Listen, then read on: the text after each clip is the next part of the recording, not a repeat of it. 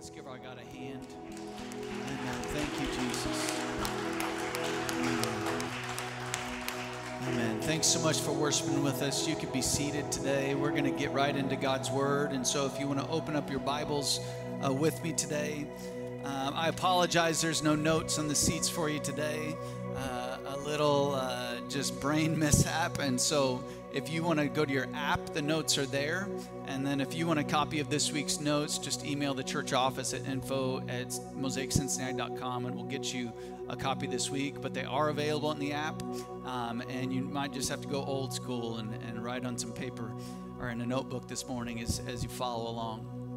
But we're in the third week of Steward. Well, we're going to jump right in. And as we've been talking about these past few weeks, that we can boil our life down to 4 things that we steward: our time, our talent, our treasure, and our influence. And so as we jump in today, I just want to welcome our online viewers. If you're with us today online, we're so thankful that you're here. And as you're online, man, pull out your app, open up your Bibles, and let's dig in today. If you've missed any of the last couple weeks' messages, you can get caught up online.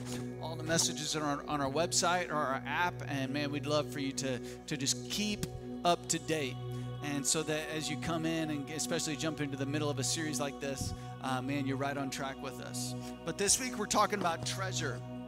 And people get a little squirmy in church when you start talking about money.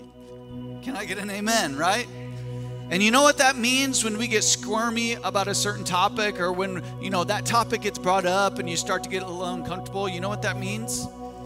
It means it's really important, right?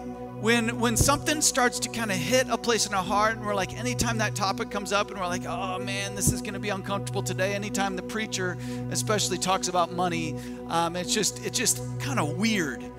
That usually means that it's really, really important. The things that we get the most squirmy about in life are many times connected to some vital part of our heart that needs addressing, right? Why do we get squirmy about money? Why do we kind of get on edge? Why is it kind of prick a nerve in our heart? Why are we so possessive? Maybe it's because we, just have legitimate worries about not having enough.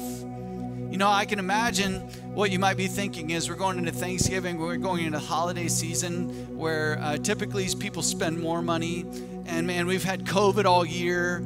And, maybe you're without a job, and maybe you're struggling to make ends meet. And you're like, well, Joe, why in the world at a time like this are you talking about money? Stewardship of our treasure. Why? Because it's incredibly important whether we have a little or a lot or nothing.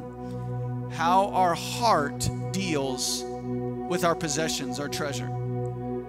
We live in a materialistic world, and so maybe you're burdened down with what other people think of you. Maybe you're always trying to keep up with the Joneses, and man, if somebody else or one of your friends, one of your girlfriends, or one of your guy friends has this or that, and you're like, man, I've got to have it too. Maybe you get squirmy when we talk about money because there's some legitimate distrust of the church. Maybe there's like some bad experiences in the past, and you're like, well, I don't know if I can trust what a man of God says about money because of something else that happened to me in life. Maybe you kind of feel weak if you feel like, man, you can't provide for yourself, and so it's just kind of a tough topic. Maybe you're just like those seagulls in Finding Nemo. You remember those? That they're like, mine, mine, mine, mine. And there's a spot of greed in your heart that you're like, man, that's me. I just want mine. I just want it. At the end of the day, though, we know that we all have limits in providing for ourselves, right? And so we scratch, we claw, we work our way at any cost to meet our own needs, kind of like that squirrel with the nut in Ice Age. I'm full of kids' movies, illustrations. I've got 3 kids that just came out of that age, and so we still enjoy the kids' movies at our house. And so you're like that squirrel that just has to have it, right? Just one more. Finances are one of the most fought over, divisive, polarizing topics and struggles in human history. And if you're married, you can say amen, right? Finances have a way of bringing about heat in a conversation in your marriage like nothing else can. And as much as our behavior points to the contrary, we can't take money with us after we die. Do you know that?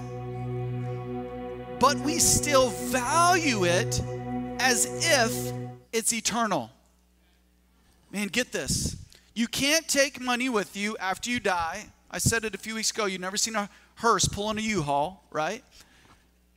And yet we treat it in life as if it's eternal. And anytime we place eternal value on something temporal, life gets off and things get out of whack. And your stewardship of that thing gets out of alignment with God's plan for your life. Listen, the Bible is not silent on money and possessions, and yet many people expect the church to be. The Bible is not silent on money and possessions, and yet many people don't want the church to talk about it. Listen, 16 out of 38 of Jesus' parables were concerned about how to handle money and possessions. 16 out of 38. Jesus talked about money a lot. The Bible offers 500 verses on prayer, roughly 500 verses on faith, or fewer than 500 verses on faith, but more than 2,350 verses on money and possessions. Can you believe it? And yet, so much of the time, we're so uneasy when we talk about money in the church. And so this morning, hopefully without a lot of commentary, and I'm just going to lay out for you what some principles from God's Word about our treasure. And the amazing thing about our treasure is that this is something for which God gives some pretty strong guarantees. In Philippians 4:19, and the context here is that the Philippian church had sent some monetary and substantial gifts to Paul while he was in prison. And Paul is thanking them for these gifts. And Paul says this to the Philippians: "And this same God who takes care of me," mind you, Paul's in prison, "and the same God who takes care of me will supply all your needs from his glorious riches, which have been given to us in Christ Jesus." I love that. So, a lot to digest. God's going to take care of me. He's going to take care of you.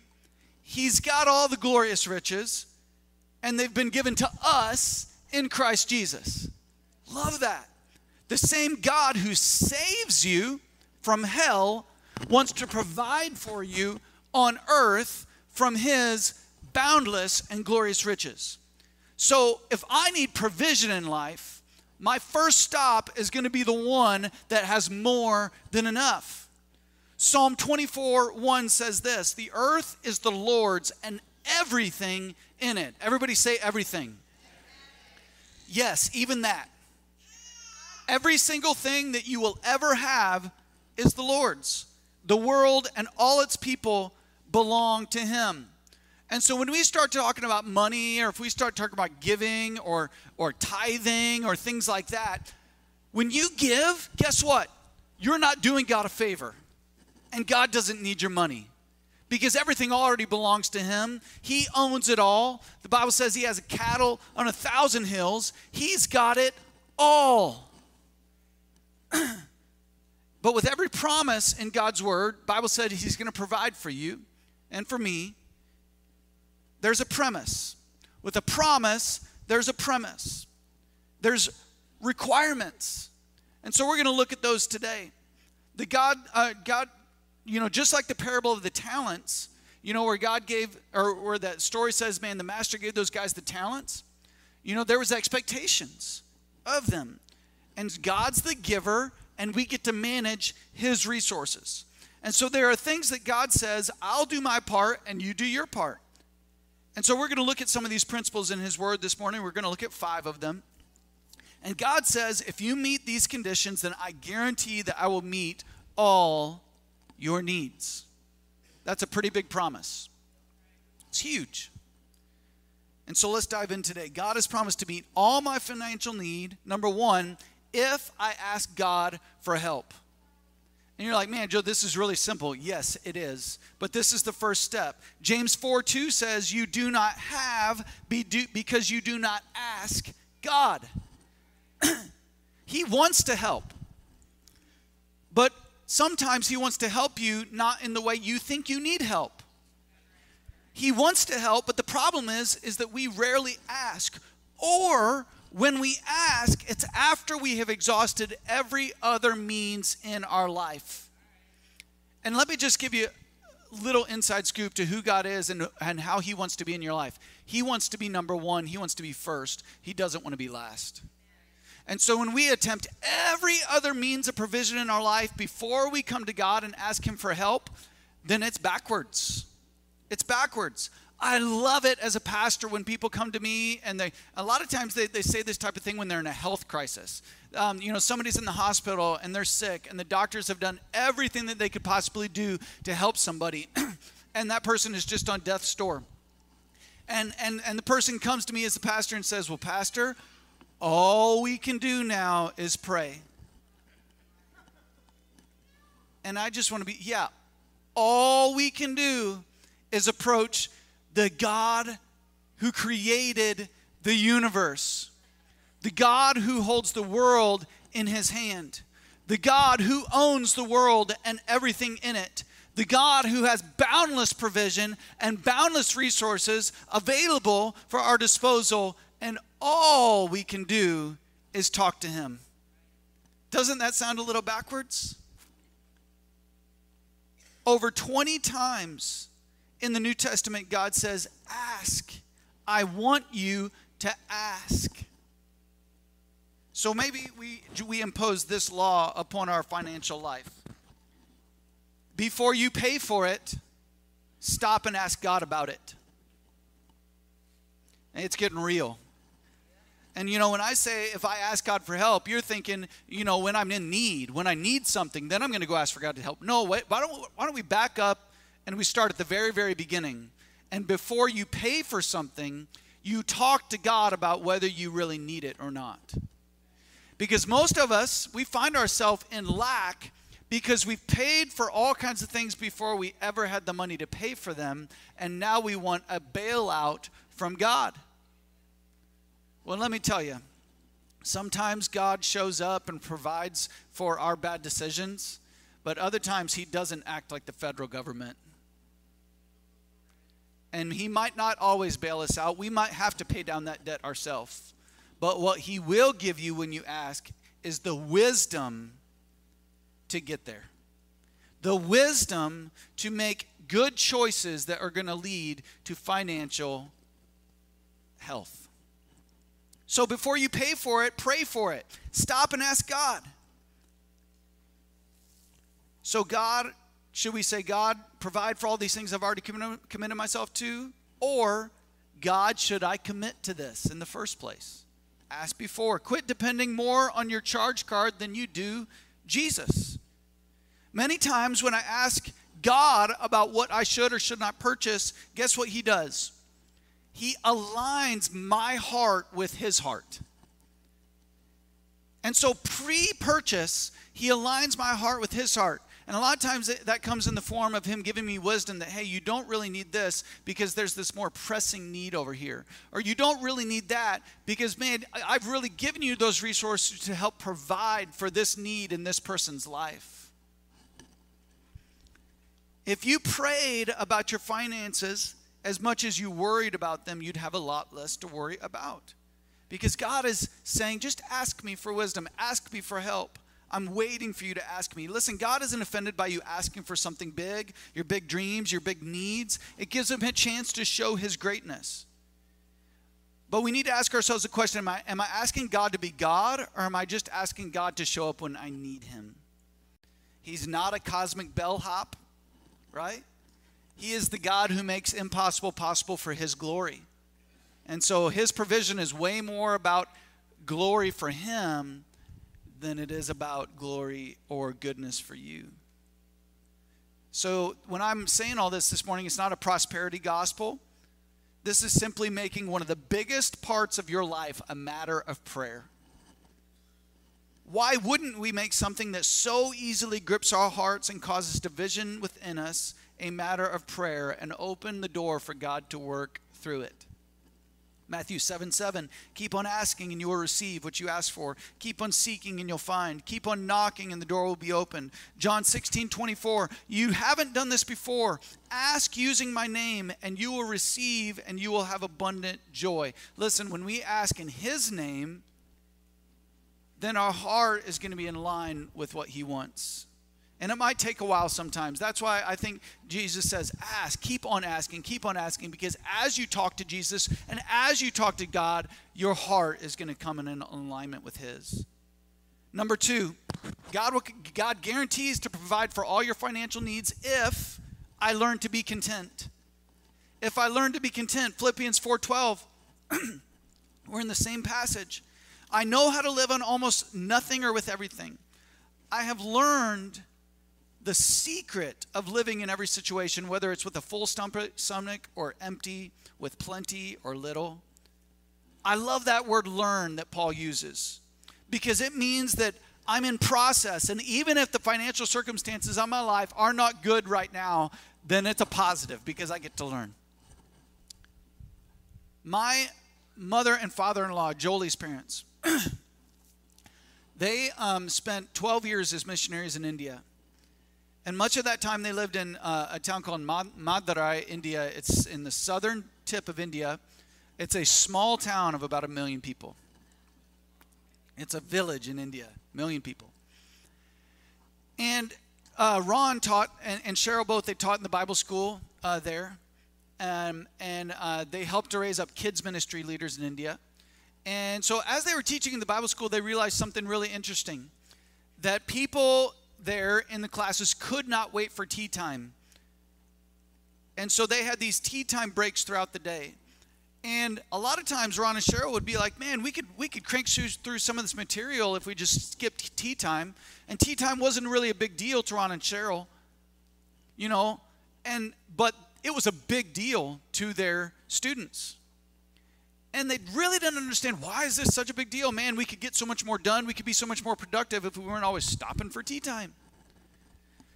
Well, at one point, Ron and Cheryl decided to do a little learning experience. And they decided that they were going to take a month and live on what the average Indian in Madurai, India lived on every day, which I think, if I remember right, was about 22 cents a day. And so they were like, okay, we're going to just fashion our budget and fashion everything that we do and what we eat based on how much a normal person there in that town lives and pays for food per day. So around 22 cents a day. And so they get into this month-long journey of learning what it must be like to live as a person in that town. And let me tell you what, after about a week or two, they realized and they learned the value of tea time. They learned that little bit of sustenance, that little bit of sugar in the tea was just enough to give the energy to keep going through class and to give the energy needed to learn. And so Ron and Cheryl learned this incredibly valuable lesson that when you learn to be content, you learn to deal with what you have, right? Because you and I are human. We have needs. We have physical bodies. We have stuff that and man, when you have little, it becomes really important what your true needs are. And the fact wasn't can you or can't you live on 22 cents a day. The fact was you just had to learn how to do it. And Ron and Cheryl learned how to do it. And they learned from their Indian friends that were learning on that little amount, that were living on that little amount. Paul, when he wrote this verse, he was in prison. So he was in a place where because he had chosen to follow Christ, because he had chosen to abandon everything for the cause of Christ, he found himself in prison. Do you think Paul might have thought, man, why did I follow Christ so zealously? And here I ended up in prison. Instead, he had this amazing attitude where he's like, you know what? I've learned to be content. I've learned to be content. Many times, our reason for learning to be content as Americans, let's get honest, they're pretty selfish. We save for this or we save for that. Well, we're going to really cut back right now because we're getting ready for vacation. To make sure that we're set when the time comes. I love the biblical principles that are taught in Financial Peace University. They absolutely work. And it's great stewardship. Although, just like any good thing, because we live in such a consumeristic and materialistic society, listen, write this down. We have to be careful that our reasons for financial frugality don't revolve around us alone. If you want to get the heart of God in your finances, then it can't be all about you. It's got to include others. It's got to include some margin to meet that need, to show up when somebody needs it. Don't get me wrong, the Bible is clear about providing for your family, saving, being a good steward, and those things are incredibly spiritual, and you should do all of those things. But the goal is not your comfort when it comes to you being financially set. The goal is your character, and will you follow Jesus wherever he leads you? Jesus came for the sick, for the lost, for the hurting. He came on mission. And we're here to steward God's resources in such a way that it will allow us to be on mission too. Have you ever been such at the end of your rope financially that you don't have any margin to help anybody? That's not God's plan for you. God's plan for you is that you steward your resources in such a way that you have something available to use in God's hands. This is why making your finances a matter of prayer is so incredibly important. 1 Timothy 6:6-7 says, "Yet true godliness with contentment is itself great wealth." After all, we brought nothing with us when we came into the world, and we can't take anything with us when we leave it, right? Number 3, God guarantees to provide for all your financial needs if I practice giving in faith. Giving in faith. 2 Corinthians 9:6-7 says this. Remember this.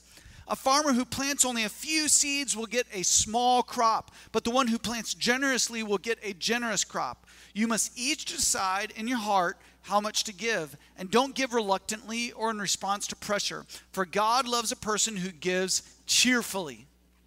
Listen, I know this can sound a little bit self-serving since I'm the pastor talking about money, but we're just going to get past that in our hearts, and I just want you to know from my heart, if you ever feel pressured to give at Mosaic, don't. If you ever feel manipulated to give at Mosaic, don't. I would rather you not give than give out of guilt or religiosity or pressure. Don't give. Why? Because God doesn't care if you give in that way. So if you feel pressured to give, don't. God says don't give under pressure. You don't get any credit for giving under pressure. You don't get any credit for giving out of guilt. God loves a cheerful giver who doesn't give reluctantly but gives because they want to put God first.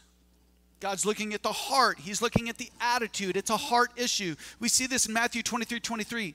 It says, "What sorrow awaits you, teachers of religious law, and you Pharisees, you hypocrites! For you are careful to tithe even the tiniest income from your herb gardens, but you ignore the more important aspects of the law, justice, mercy, and faith. You should tithe, yes, but do not neglect the more important things." And so Jesus himself here says, tithe. Absolutely. But there's a deeper issue, the heart. See, you can tithe, you can do these things, and your heart might still not be in it. And you might not be doing it for the right things. And so Jesus is saying, give in faith with a good heart. 2 Corinthians 9:8 says, "And God will generously provide all you need. Then," and this goes back to the purpose of it all, "then you will always have everything you need and plenty to left over to share with others." Remember, it's not about me. This verse gives you purpose in your giving. It's like, God, I'm not just giving because you told me to, even though, yes, tithing is a command from Scripture, but I'm giving because it's a part of your nature that you've bestowed on me. God's a giver, and I want to be like you. This is the principle of sowing and reaping. Whatever you need more of, you give away. This works for everything in life. If you need more compliments, give some compliments away. If you need more encouragement, encourage somebody. If you need more forgiveness, forgive somebody. If you need to be blessed, bless somebody. Proverbs 3:9 and through 10 says it like this: honor the Lord with your wealth, with the best part of everything you produce. Then he will fill your barns with grain, and your vats will overflow with good wine. Love that. It's a promise. This principle of tithing that taught throughout Scripture, this is the principle of tithing. It's the principle that every time I make $100, the first $10 goes back to God. If I make $1,000, the first $100 goes back to God. Man, Jolie and I, even before we got married, decided that we were going to tithe out of obedience to God, and we're going to give abundantly above and beyond out of what God blesses us with. And a lot of times we saw that when we made pre-decisions to bless out of our excess, God blessed us even more. We've never lived on a lot. We're in the ministry. But we have never gone without. I'm convinced beyond a shadow of a doubt that my cars run longer and things break less often because I put God first in this area. My Toyota out there, given to me by my dad, has 333,000 miles on it and runs like it's brand new. Love it. And I can't prove to you that, that's God's provision, but man, it sure helps my attitude. Listen, tithing is not charity. It's an act of worship. It's a command. I don't give it to somebody. I give it to God. I don't give it to a pastor or a church building or organization. It's between me and God. It's an act of worship. It says, when I tithe, it says all of it came from you in the first place, God. And if it weren't for you, I wouldn't have a thing. Malachi 3:8-10 says, should people cheat God? Yet you have cheated me. But you ask, what do you mean? When did we ever cheat you? You have cheated me of the tithes and offerings due to me. Bring all the tithes into the storehouse so there will be enough food in my temple. If you do, says the Lord of heaven's armies, I will open up the windows of heaven for you. I will pour out a blessing so great you won't have enough room to take it in. Try it. Put me to the test. The only time in all of Scripture where God says for you to test him. That's why we use the word guaranteed today. God says, put me first in your life and watch what I'll do. I'll bless you. Is it because God needs it? Absolutely not. It's because God asks us to do this because of what it represents in your heart. Remember when we said we treat things that are temporal as though they're eternal? When we tithe, we say, God, this is temporal. I'm trusting you with my finances. The Bible says where your treasure is, there your heart will be also. Listen, if you say that Jesus is number one in your life, but he's not first in your finances or in your time, he's not first. Don't kid yourself. When it comes to finances, it's a heart thing. When I give the first part of my income to the Lord, somehow he makes that 90% that I still have expand, and I'm able to pay more with that 90% than I would have been able to with 100.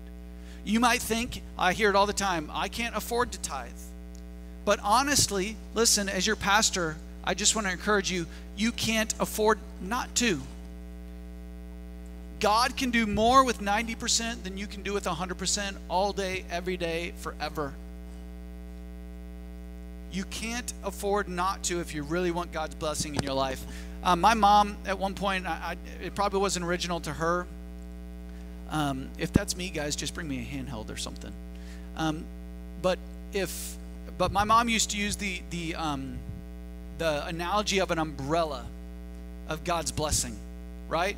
And when I stay under the umbrella of God's blessing, I'm out of the rain, I'm provided for, I'm comforted by God's blessings in my life. But when I step outside of that umbrella of God's blessing, I'm on my own. I'm in the storm. I am vulnerable to whatever happens. But when I stay under the umbrella of God's blessing and put God first in my life, and especially in my finances, I'm under the umbrella of God's blessing. Some people say, is tithing really New Testament? That just seems like Old Testament, Old Covenant stuff. Actually, no. Tithing happened hundreds of years before the law and Moses ever even came around. Abraham tithed. Abel and Cain and Abel both brought sacrifices to the Lord, the best of what they had to give to the Lord. God was satisfied with Abel because he really brought the best and he had the good attitude. He was not satisfied with Cain's because he did not bring the best. It's a heart issue, and it's all throughout Scripture from beginning to end. Where should I tithe? When it says bring your tithe into the storehouse, your personal storehouse is the local church. And I don't feel self-serving saying that, not one bit. Why? Because this is the body of Christ. And this is where we worship. And this is where we minister out of. And so the resources flow into here so that we can bless and be outward focused in our ministry. Number 4, God will guarantee to provide for all your financial need if I maintain my integrity. If I maintain my integrity, don't fall into the trap of rationalizing dishonesty in your life. Whether it's with your taxes, whether it's with your tips at a restaurant, whether it's with payments that you make or don't make and you figure, oh, they'll never find out. God cares about you keeping your word.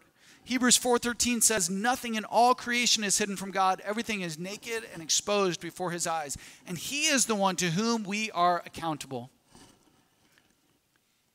Proverbs 16:11 says the Lord demands fairness in every business deal. Proverbs 19:1 says, better to be poor and honest than rich and dishonest.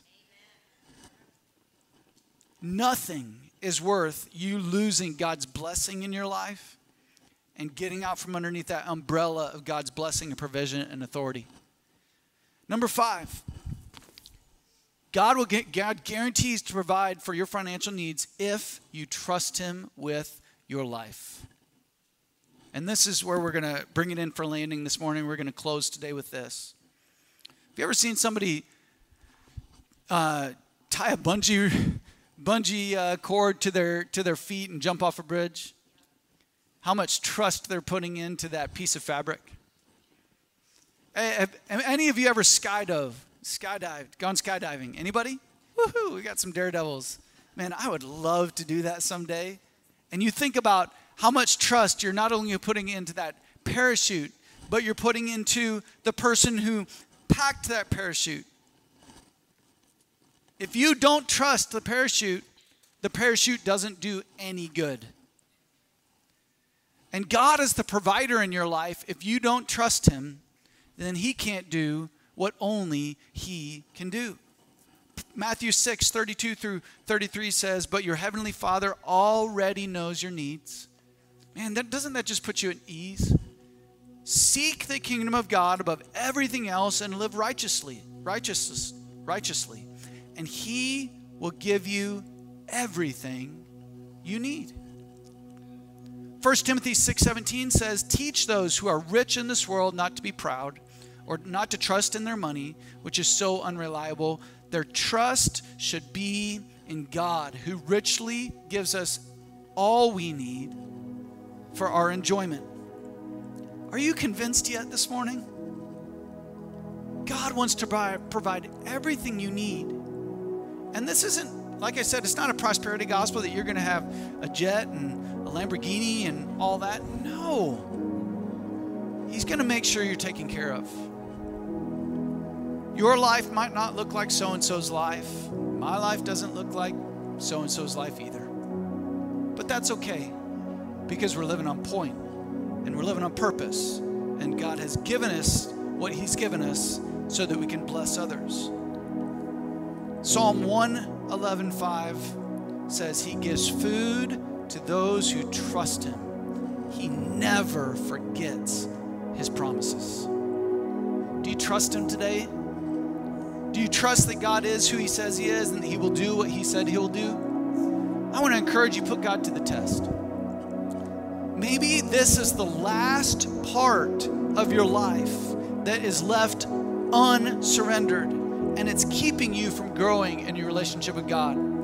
Maybe the Holy Spirit is revealing it to you right now. It's like you felt a wall in your relationship with God for a while and you feel like you just keep hitting up against it. Maybe this is the last area left unsurrendered. Remember, it's not a finance thing. It's a heart thing. So are you ready to do your part?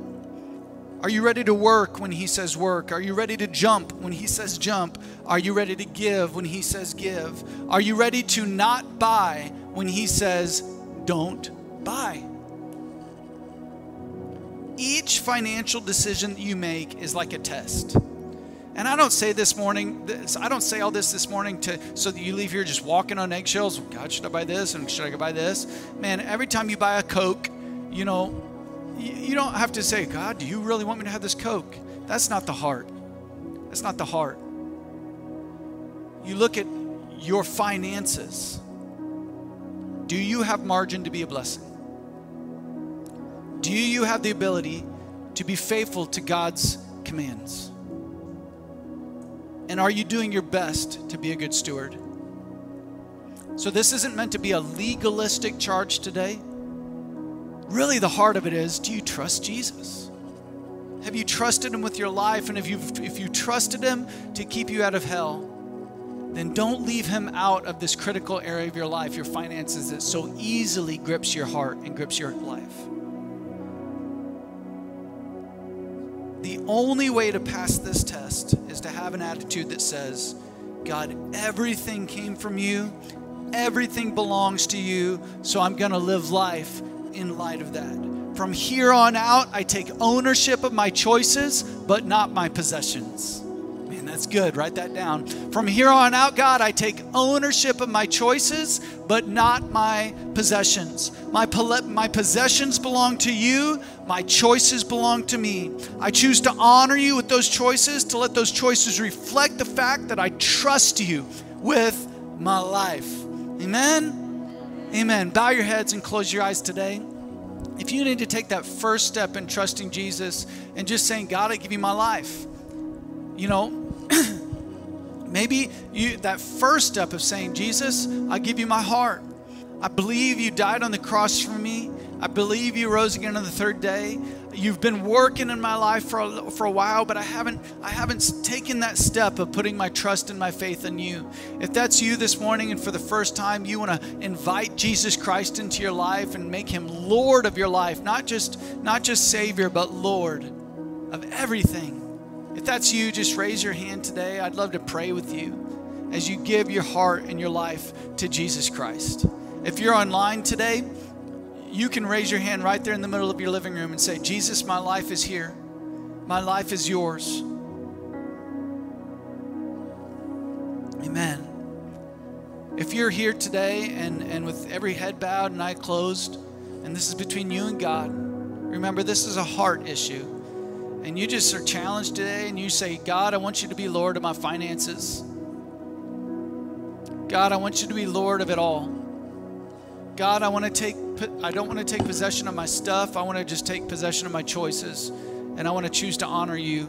If that's your heart today, and you say, God, I want you to be Lord of my finances, just lift your hand as we pray a prayer of commitment to Jesus.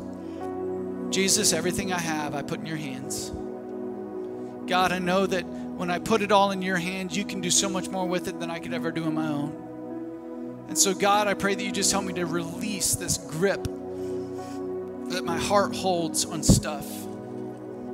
And that I can trust you each and every day to be my provider. And that I can trust you as I make choices, that I can make them prayerfully. God, as I make commitments, that I can make them prayerfully. In Jesus' name. God, give me a heart that is soft towards you. Give me a heart that is constantly asking, God, do you have all of me? Is there anything else that I can give to you? Is there any other way that you want to use me? Is there any other way that you want me to be a blessing? Jesus, you're a giver. You love so much that you gave you love so much that you gave your one and only Son so that we might not perish but have eternal life. And so we want to be a giver. We want to be givers, people who are generous. Freely we've received, freely we give. Give us a new heart in this matter, in this arena. In Jesus' name, amen. Amen. Let's give our God a hand today for being so good to us. Man, church, I'm so thankful for you. And I just want to thank everybody that came out, whether online or in person, to Class 101 this last Wednesday night. If you came, man, thanks so much. And if you wouldn't mind, if you've been here at church for a long time, or if you want to become a new member, go ahead and fill out that membership application that you received through an email or in paper when you came.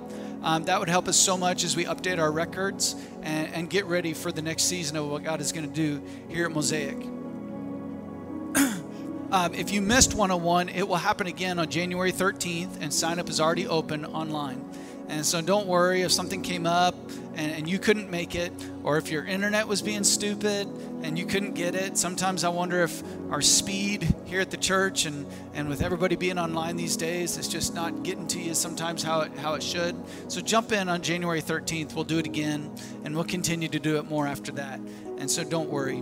Also, next Sunday is child dedication. If you have a baby or a young child that you'd like to dedicate to the Lord based on the model in Scripture, you could sign up online for that as well. Or you can write it on the Connect card in the back of your seat in front of you, drop it off at the info booth or in the buckets on the way out.